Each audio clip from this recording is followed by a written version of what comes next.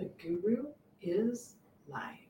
Good morning. It's your Real Estate Daily with your guru, and it's the weekend edition, and we're talking wells today. Yeah, we're talking water wells, and what do we need to know about wells?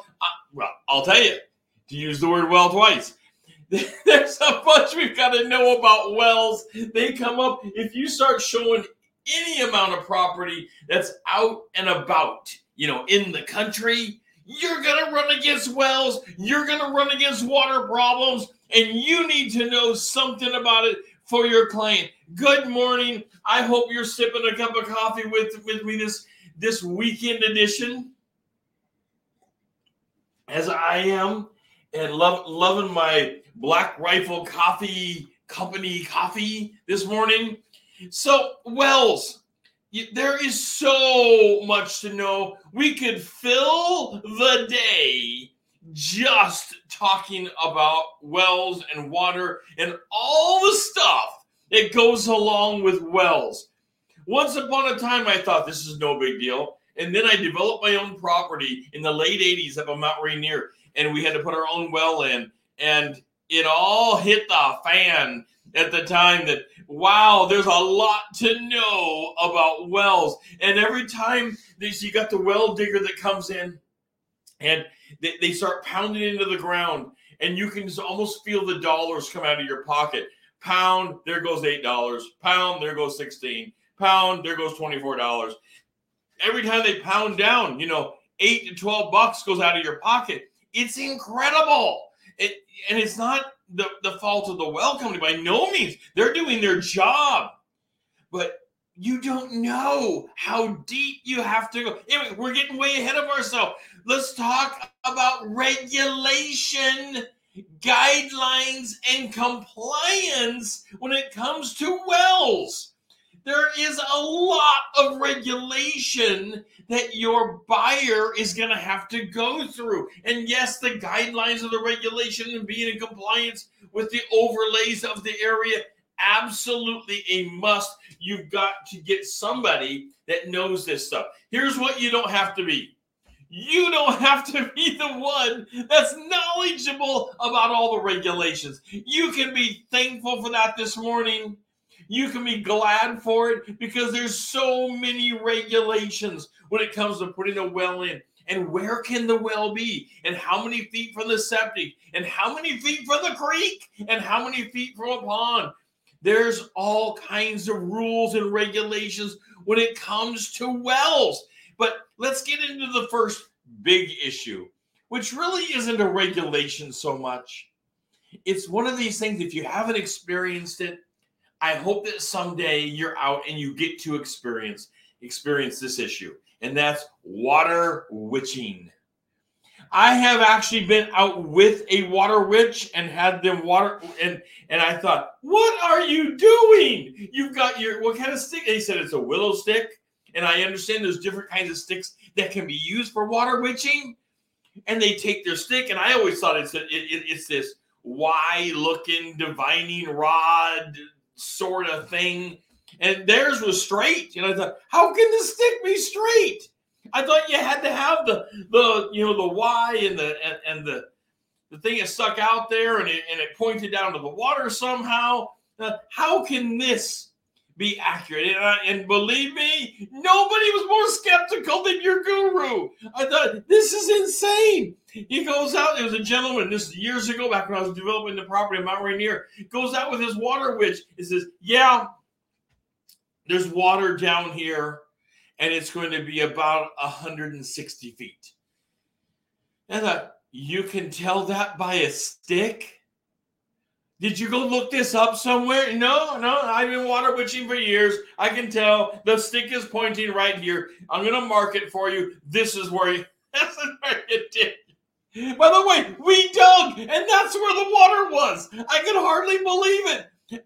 But now I've experienced it a couple times, and I am a believer. The water witching is a for real thing. If you have experienced water witching in your life, whether as a professional or private, whatever you've done, Put it in the comments. I would love to hear from you. Have you went out with a professional water witch that has witched for water and found water, or what was your experience? Throw it in the comments. I would love to hear from you on the water witching.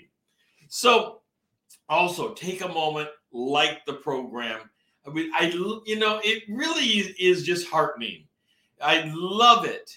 It makes my heart expand when people hit the like button or the love button, things like this. I just dearly love it. So please hit the like button on this, put a comment in, and go over to YouTube and subscribe to the show so you get those notifications. You also will open up the Guru member only events and notifications and special opportunities that come to only the Guru members. So you'll want to go and open that up. The address is right down here in the banner. You can take a look at that. And let's get back to our topic of water and so we got all this witching thing that happens. But then you get into the drilling. So you jump through the regulations. You feel like you've made it through regulations and the guidelines, and you've got your company that can bring their drill rigs in. And these drilling rigs are huge. They're these monstrous rigs that come in, and they're pounding down in and drilling and pounding and drilling and pounding. And then you start thinking to yourself, and I started off with this, the cost. You've got to start planning for the cost up front. So you've got your client that comes in and they say they want to develop their own piece of land. And of course, you've got lots of questions for them. Well, when you say develop, do you mean you want to put a house on? You want to put a house on a place that's already preset? In your own heart, you're thinking, please say you want to put a house on to something that already has power, water, and septic. But then you have people that say, no, I want to put a house on raw land. It's never been developed before. Well, you're probably getting into having to put a well on. There probably isn't water or septic out there. So you're going to have to deal with these issues. Also, power. There's probably raw land. I can guarantee you there's going to be no power stem on raw land. There may be power in the street. There may be something on a telephone pole down the way, but there's not going to be anything on that particular property. So you're going to have to deal with bringing these three major components onto the property. And they're going, the number one question, let me just predict it. You can probably put it in the comments now, what you believe the number one question is going to be from your client. And the number one question for your client is, well, how much is it going to cost me?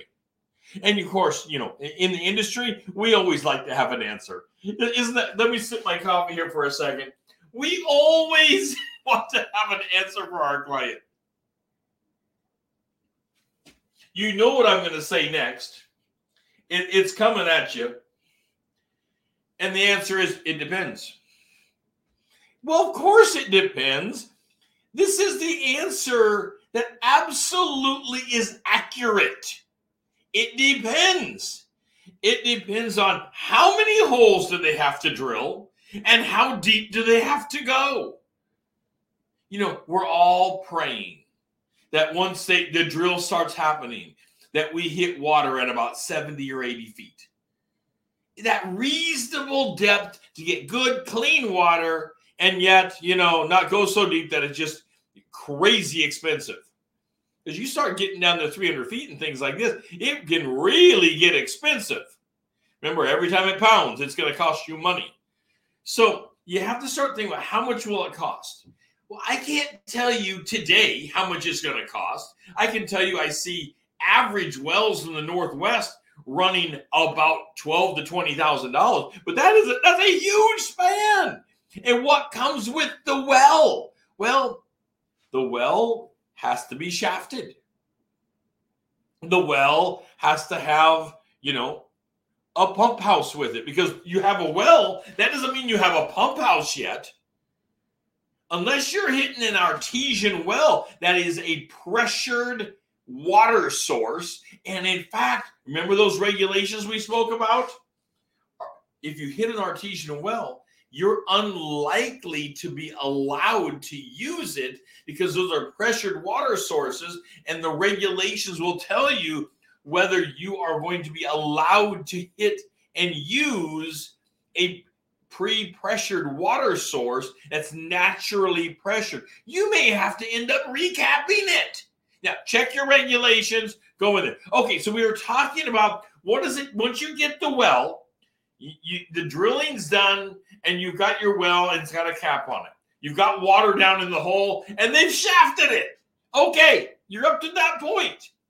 You don't have water to drink yet because the water is still in the hole. And your client's saying, well, we have the well, don't we? And you're looking down there. You're on the property. And you look down, and there's the hole, and it's got a cap on it. And it's been shafted, and it has a cap on it. But how do you get the water? Well, that comes with a pump house. And guess what you're going to need with a pump house? You're going to need power. Remember that power stem that wasn't on the property? Well, you're going to have to get power to the property because power supply will pump that water out. That's what you're going to have. You know, a lot of people think they hit water and the water just shoots out of the ground like crazy. And that's not, the water will come up to the water table.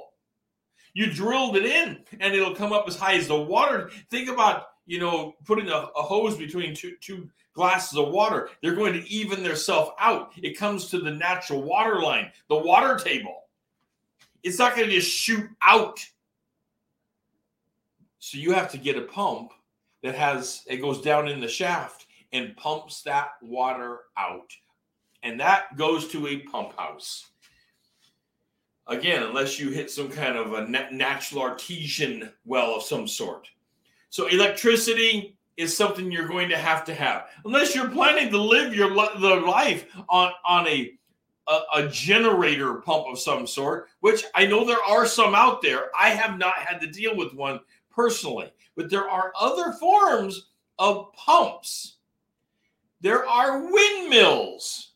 Windmills, of course, are a wind-driven pump system. That's what windmills do. They generally pump water. Now, not all there are certainly other windmills doing other purposes. You can have a windmill that is milling things, that has a good strong wind on it, and it's geared for that. But most windmills are old-fashioned windmills are meant to pump the water and keep the pump going. So you're bringing that water out. That may be a way around electricity. In modern wells, you've got to think of electricity. That's what you're going to need. So you're going to need the pump house. And so putting the well in is one cost. Putting the pump house in is another cost. Just on one of my properties that I just sold, I had to put a new pump in a few years ago on it. This is before selling it, of course.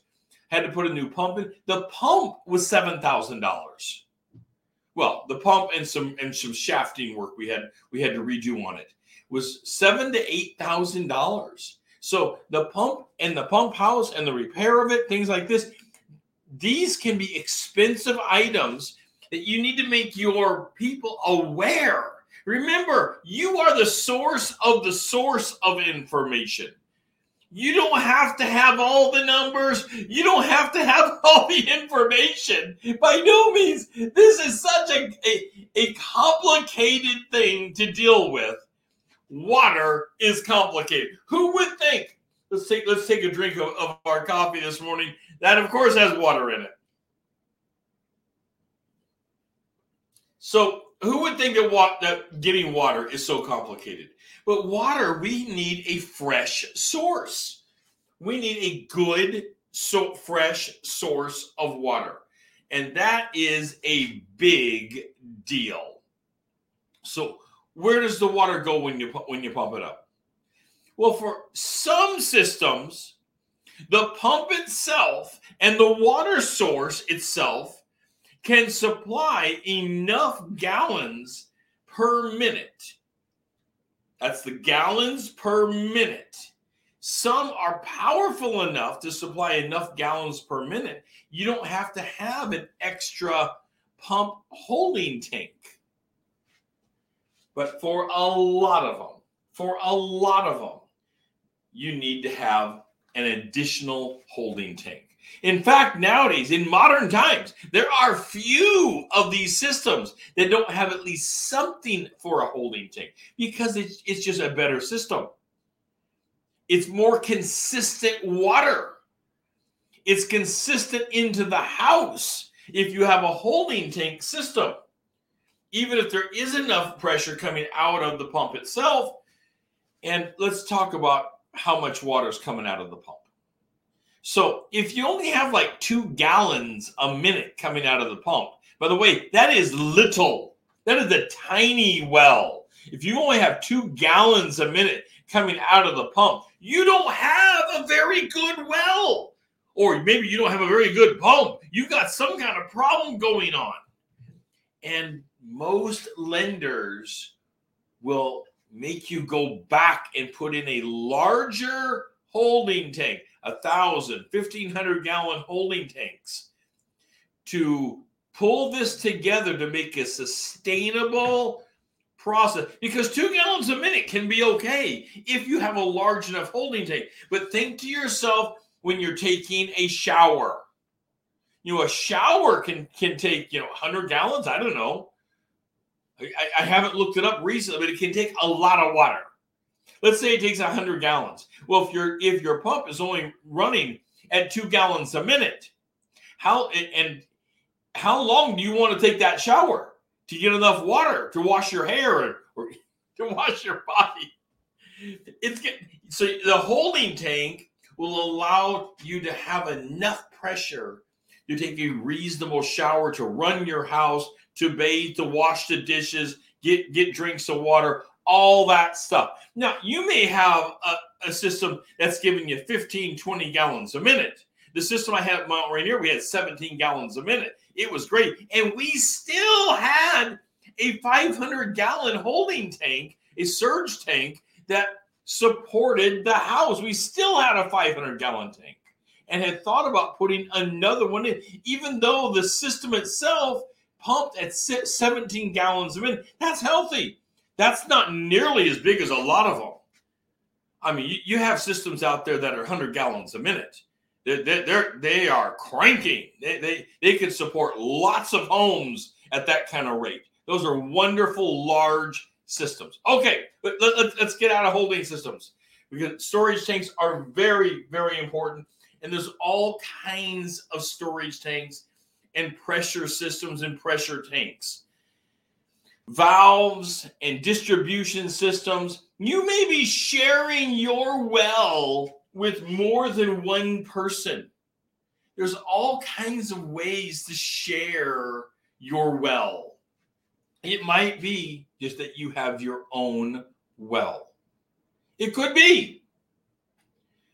Not necessarily. When they say a shared well, you might be sharing your well with your neighbor. Now, let's talk about water testing. We'll get back to the sharing thing in a moment. Let's talk about water testing. So water testing. If it is a private well, even if it's shared just with your neighbor, so it's minorly shared, just a couple of you. So it's a private well system. You need, at the sale of the property, you're going to have to request the water to be tested, because you have to test it for chloroform and all these other minerals that, excuse me, and to find out what's in the well. Let me take a sip of coffee here.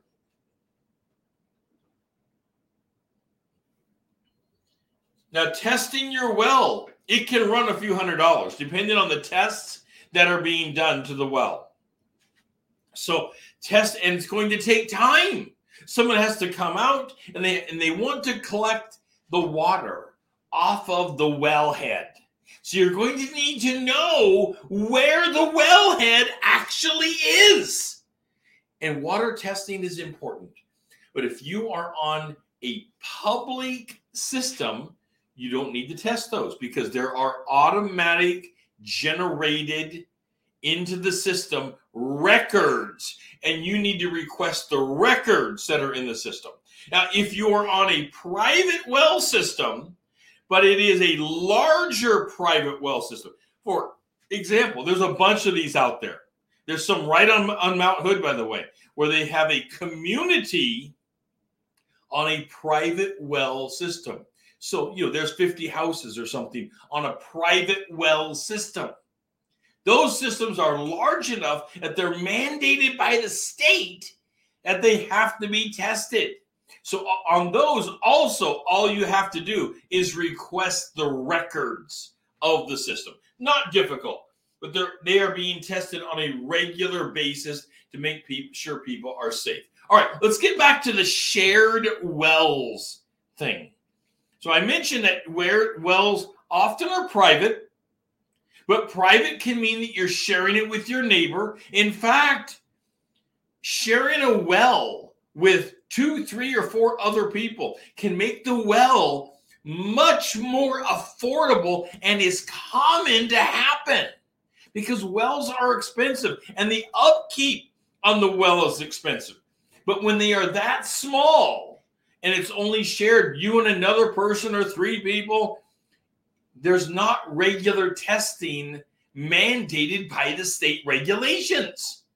Now, I would say have them tested regularly, but you have to, as the representative of the buyer, you have to go and request a test to be done of those smaller systems, those small private systems.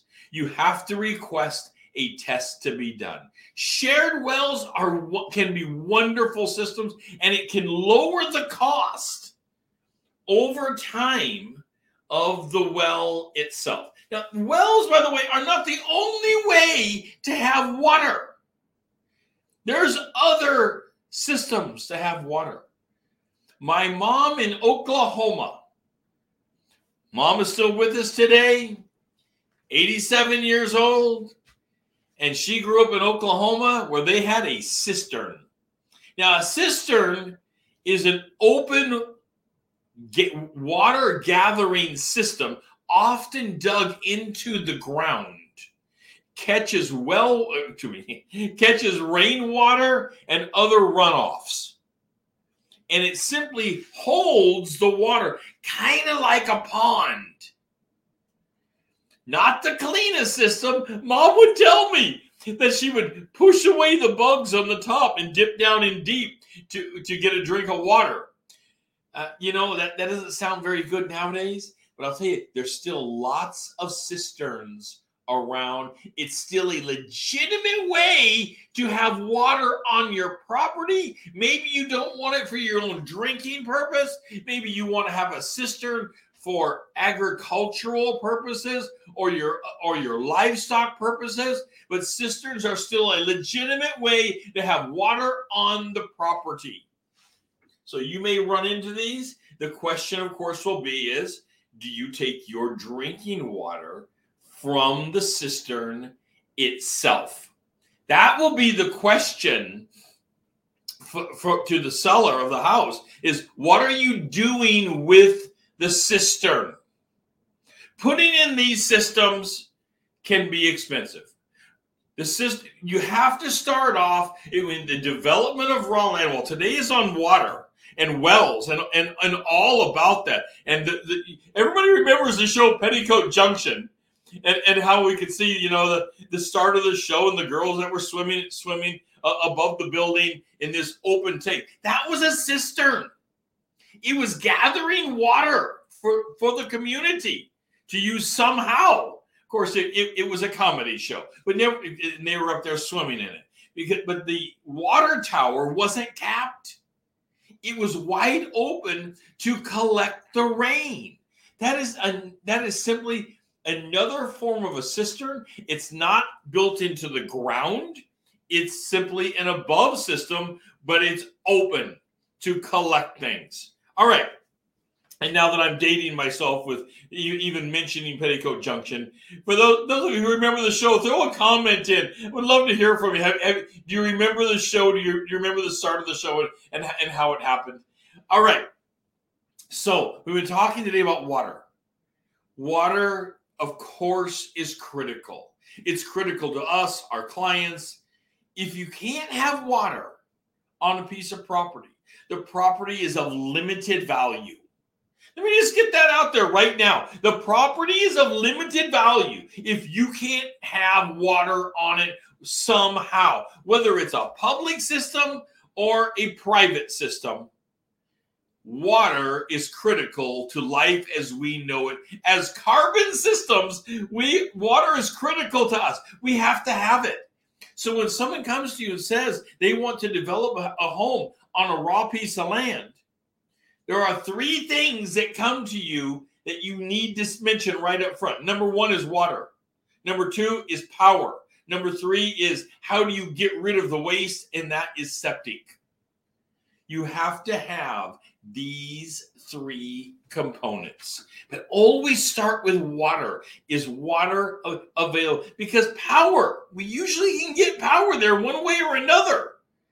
Even if we have to bring power in through alternative generation methods, we can usually get power there. Septic, if you can get water, there'll be some way to probably put a septic on the property. Usually. But water is the quintessential key thing you have to deal with to start any project of raw land development. And that starts always with zoning and regulations and guidelines and compliance. You have to get into that. And the easiest way to do that is to be the source of the source. And that is to go to a water drilling company, a well drilling company that can tell you. They have the records and they can tell you about it. All right. If you do not have a client that has had to go through this, maybe you're not doing clients out in the woods. Maybe you're not doing clients that far out. Even in the city, we have to be aware of water sources and where they come from, because water is always critical. A little easier when it comes to public systems. But let's make sure you have lots of clients. Let's make sure you have lots of leads coming in and lots of clients that you're converting over and making offers, as well as selling their home. I want to make sure, it is my personal goal to ensure that you have sales, whether it's sales by buyers or sales by listings. Either way, I want to make sure you have them lined up for your business and you are building your business like crazy. If you're not, this is Saturday.